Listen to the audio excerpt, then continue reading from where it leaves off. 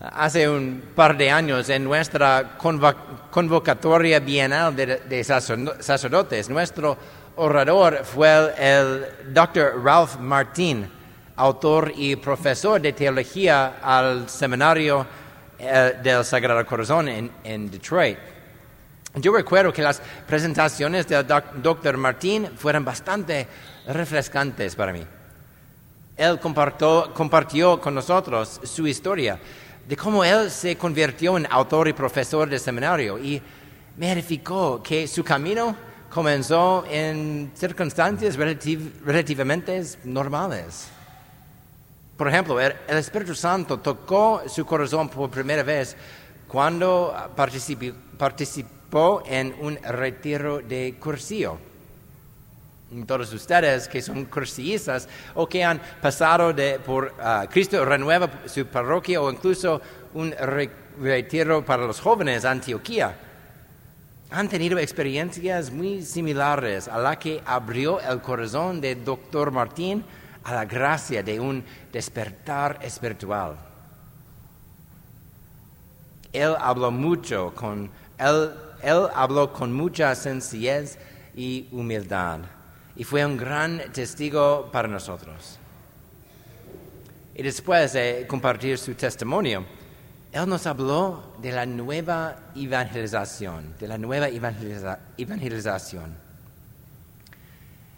evangelización, si nunca ha oído hablar de ella antes, o si lo ha hecho pero no entiende lo que es algo por lo que nuestros papas han estado llamando durante las últimas 40 años, más o menos.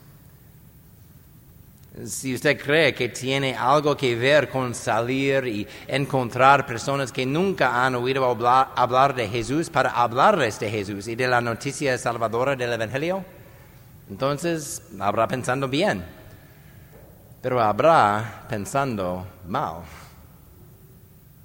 La nueva evangelización no se trata de evangelizar a los que nunca han oído hablar de Jesucristo, aunque ese trabajo sigue siendo necesario, sino de evangelizar a los que ya están en la iglesia. Quizás esto suene raro, pero este es lo que significa. Desde el Concilio Vaticano II, al parecer, ha habido una desconexión entre la iniciación de hombres y mujeres a la fe y su evangelización. En otras palabras, hemos sacramentalizado a millones de personas, es decir, les hemos dado los sacramentos, pero hemos hecho un mal trabajo a presentarles la persona de Jesús. Es decir, la persona para quien y a través de quien han sido sacramentalizados. En el pasado esto no parecía ser un problema tan grande, ya que la cultura circundante apoyaba y animaba a hombres y mujeres a continuar a la práctica de la fe, aunque no siempre tuvieran una comprensión de la relación con Dios que su práctica mantuvo. Hoy, el apoyo cultural a la práctica religiosa ha desaparecido. De hecho, se ha vuelto hostil a ella. Y así, los que han sido sacramentalizados pero no evangelizados se apartan de la fe porque no ven razones de fondo para seguir practicándola. La nueva evangelización nos llama a asumir la tarea de evangelizar a los bautizados para que la gracia sacramental que ellos han recibido actúe en sus vidas y los atraiga a la práctica de la fe. Tal vez algunos de ustedes estén pensando, seguramente no soy yo, padre, quien no ha sido evangelizado, ¿verdad? Bueno, lo más probable es que algunos de ustedes que están aquí hoy entran en esta categoría. Y si es así, no le preocupes. No es pecado ser sacramentalizado y no evangelizado, ¿ok? Y la mayoría de las personas que entran en esta categoría ya han dejado de la práctica de la fe de todos modos, por lo que no estarían aquí. Independientemente de si se encuentran entre los evangelizados o los meramente sacramentalizados. Hay un mensaje para nosotros aquí hoy. Y ese mensaje es la conexión entre Pentecostés y la nueva evangelización. El Dr. Martín, haciéndose eco de los papas desde el Papa Juan XXIII, dijo que la nueva evangelización exige un nuevo Pentecostés. Así como la primera evangelización comenzó cuando el Espíritu Santo descendió sobre los discípulos en el cenáculo, así también la nueva evangelización tomará vuelo cuando la Iglesia, en gran escala, pida que el Espíritu Santo descienda nuevamente sobre ella. Y esto ya ha comenzado en menor escala, a medida que movimientos eclesiales como la Renovación Carismática Católica, el Cursillo y todas sus permutaciones, y el camino neocatecumenal, ellos han encontrado un lugar en la Iglesia y ellos están evangelizando a los bautizados, es decir, ayudando a hombres y mujeres bautizados hace mucho tiempo para encontrar y establecer una relación personal con Jesucristo. Y tenemos estos movimientos aquí en Indiana, algunos aquí mismo en Carmel. Así que si algo le está moviendo en este momento al escuchar acerca de estos grupos de evangelización, háznoslo saber y estaremos más felices de conectarle con ellos.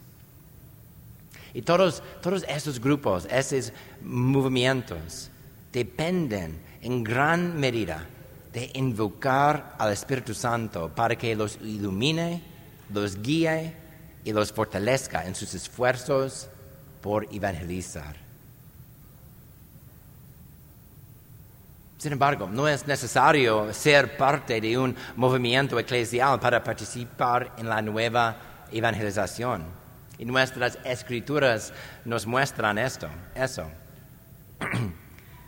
En su primera carta a los Corintios, San Pablo dice esto: en cada uno se manifiesta el Espíritu para el bien común. Escuchen ustedes esto. Él dijo, en cada uno. Y eso significa que todos y cada uno de ustedes aquí, si han sido bautizados, se les ha dado una manifestación del Espíritu Santo. Entonces no hay nadie aquí, nuevamente, si ha sido bautizado, que puede decir eso. Oh, eso del Espíritu Santo es para otros, Padre, no para mí. A cada uno de nosotros se nos ha dado una manifestación del Espíritu para el bien común. Para el bien común.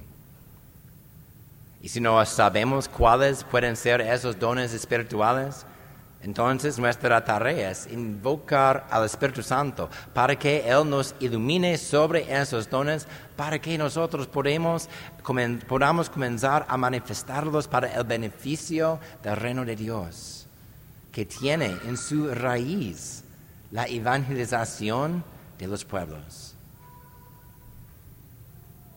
Si recordamos la parábola evangélica de los talentos, ¿verdad?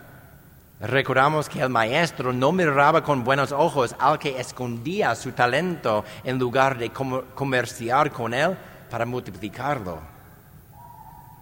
Así también será con nosotros, a quienes se nos ha dado una manifestación del Espíritu para algún beneficio, pero luego fallamos en discernir ese don y aplicarlo para la edificación del reino de Dios. Entonces, ¿cómo llegamos a conocer esos dones regularmente, esos dones espirituales? Bueno, la manera simple es invocar al Espíritu Santo regularmente, ¿verdad? Ven, Espíritu Santo, es una gran oración al Espíritu Santo que cualquiera puede rezar. En nuestro Evangelio de hoy, sin embargo, Jesús nos muestra otra manera de abrirnos a la efusión del Espíritu Santo. Nuestro Señor dice, si me aman, cumplirán mis mandamientos.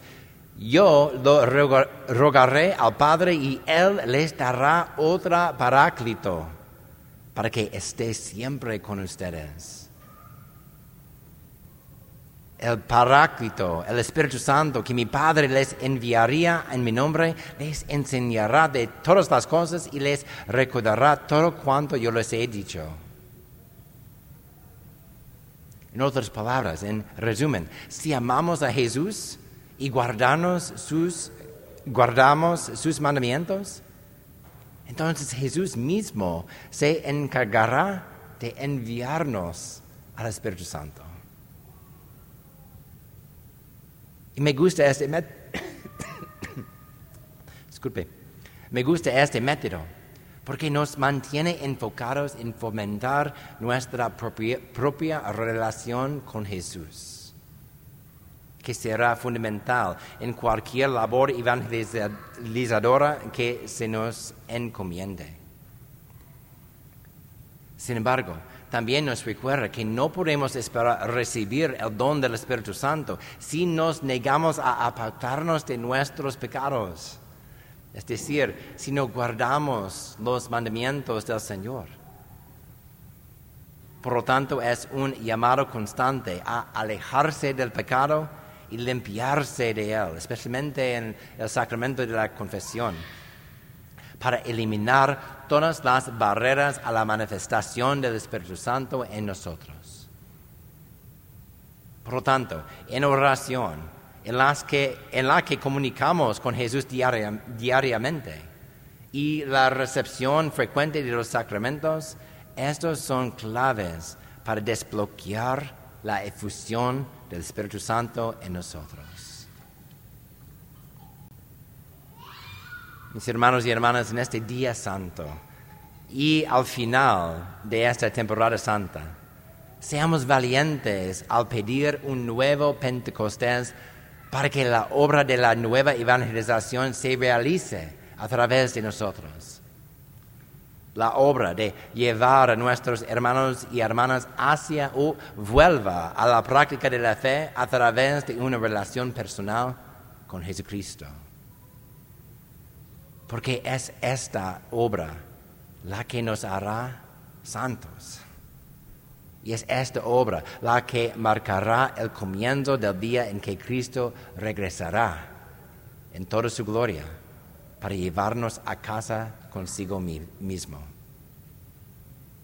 Por eso, ven, Espíritu Santo, ven.